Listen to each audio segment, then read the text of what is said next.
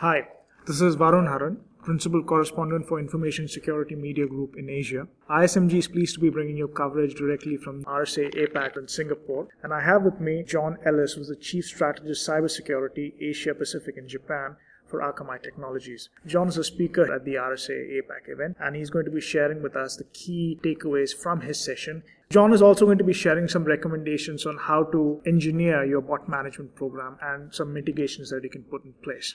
Hi, John. Thanks for speaking with me. Hi, how are you going? John, why don't you tell me a little bit more about your session? What did you cover and what's the significance of it? Well, essentially, the session was talking about the evolution of the different bots that are out there. Everything from what we would consider to be the good bots, which are like Google, the different types of intelligence services out there that people will be doing for search engine optimization, all the way through to the different malicious bots such as DDoS and also fraud. So I'm talking about the evolution of the bots, also talking about approaches to dealing with bot traffic, because you can't block everything, right? And there's a lot of bot traffic you actually want allowed to come to your site, but of course there's also a lot of traffic you don't want as well. So talking about detection strategies and mitigation strategies, and also understanding how to learn from the things that you're doing and also learn from other people as well. So you spoke about the three-prong approach, detection, management, and mitigation. So what are the key aspects of this approach that enterprises need to be aware of?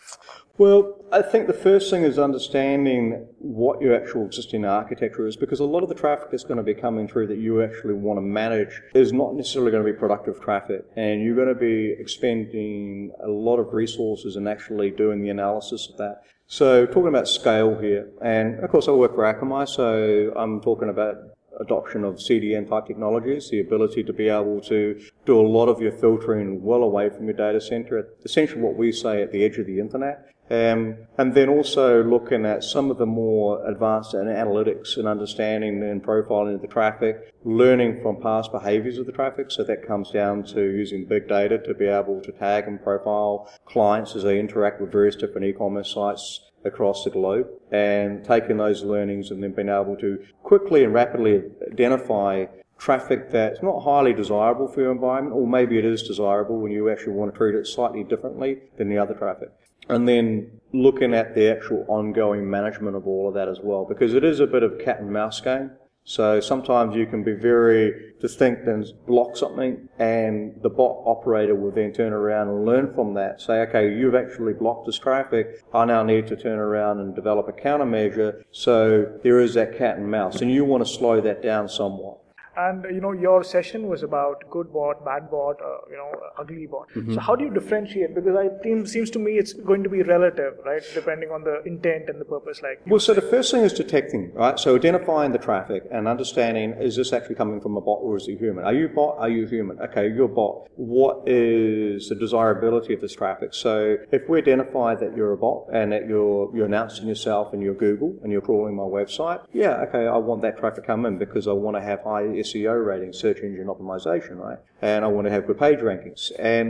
But at the same time, if you identifying the traffic as being malicious in nature, then you want to be then deciding, how do I want to deal with that? So, as I mentioned, if you're dealing with an aggregator service, and maybe they're too aggressively scraping your site, trying to get pricing information if you're a commerce provider or if you're an airline for getting services or whatever it may be, that may actually have an impact on your data center operations, right? You may have bandwidth utilization, increased CPU, all that sort of stuff. So you're then asking yourself, okay, well, how do I deal with that? And so if I see that the bot's being too aggressive in nature, but I know it's actually not overly malicious, I may want to slow down that traffic. And so this is where things like rate controls come into play. So the first part is definitely identification, detection of the actual traffic, and then asking yourself, based on that, how do I want to respond to it?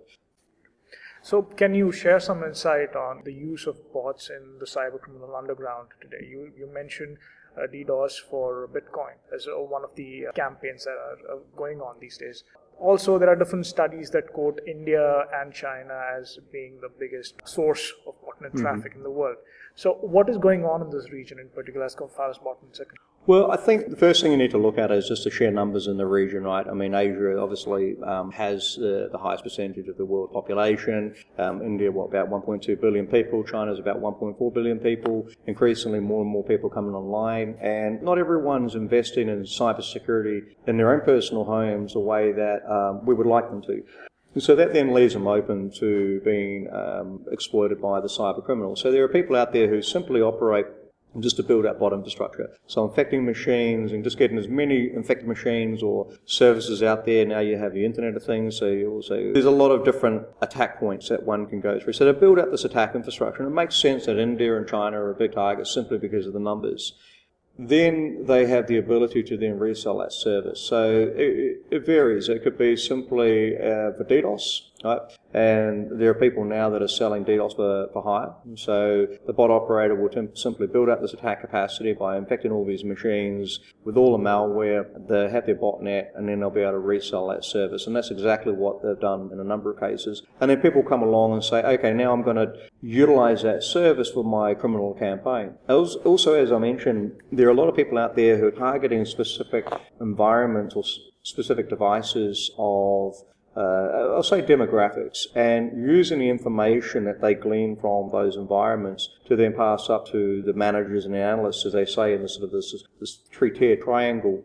And these people are then turning around and saying, okay, this is the type of information I have. I'm now getting some insight. And then I can resell that information onto investors. So if someone's wanting to understand about certain types of companies, they actually have a bot environment where they've got all these infected machines, and these machines, or this bot malware, if you will, is looking for certain pieces of information which will then help the investors build up their insights. So it's almost like insider trading. So illegal access to information for legal profit.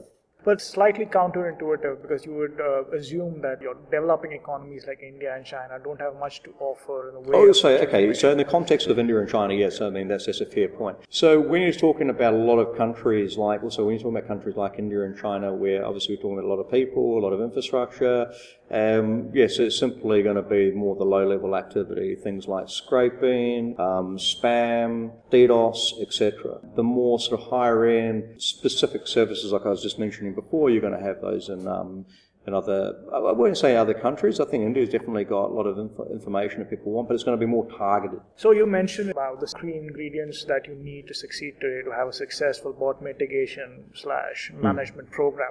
So can you share some of those 7 recommendations for practitioners? Well, I mean, the first thing I'm going to say is that you need to have a cloud-based web application firewall. And the reason I say that is because you need to be able to inspect the traffic well away from your data center. So, you need to be able to understand what's actually happening. You simply can't make decisions purely based on the IP.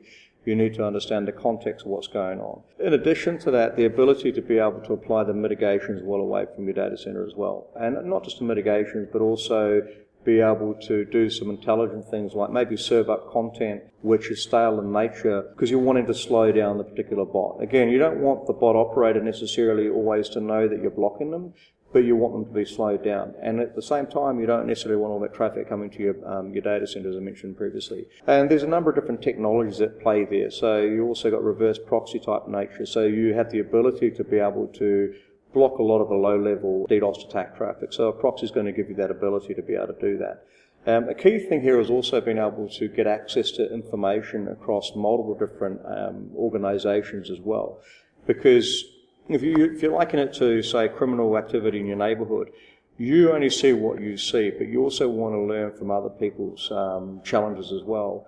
And so if you don't have that ability to learn from other people, then it can be somewhat difficult to be able to profile the traffic as accurately as you'd like to. So if you can turn around and take the learnings from other people, understand what bad looks like in this particular context, it comes down to identification of the bot very early in the piece, then you have the ability to be able to respond quicker and minimize any potential impact to your environment.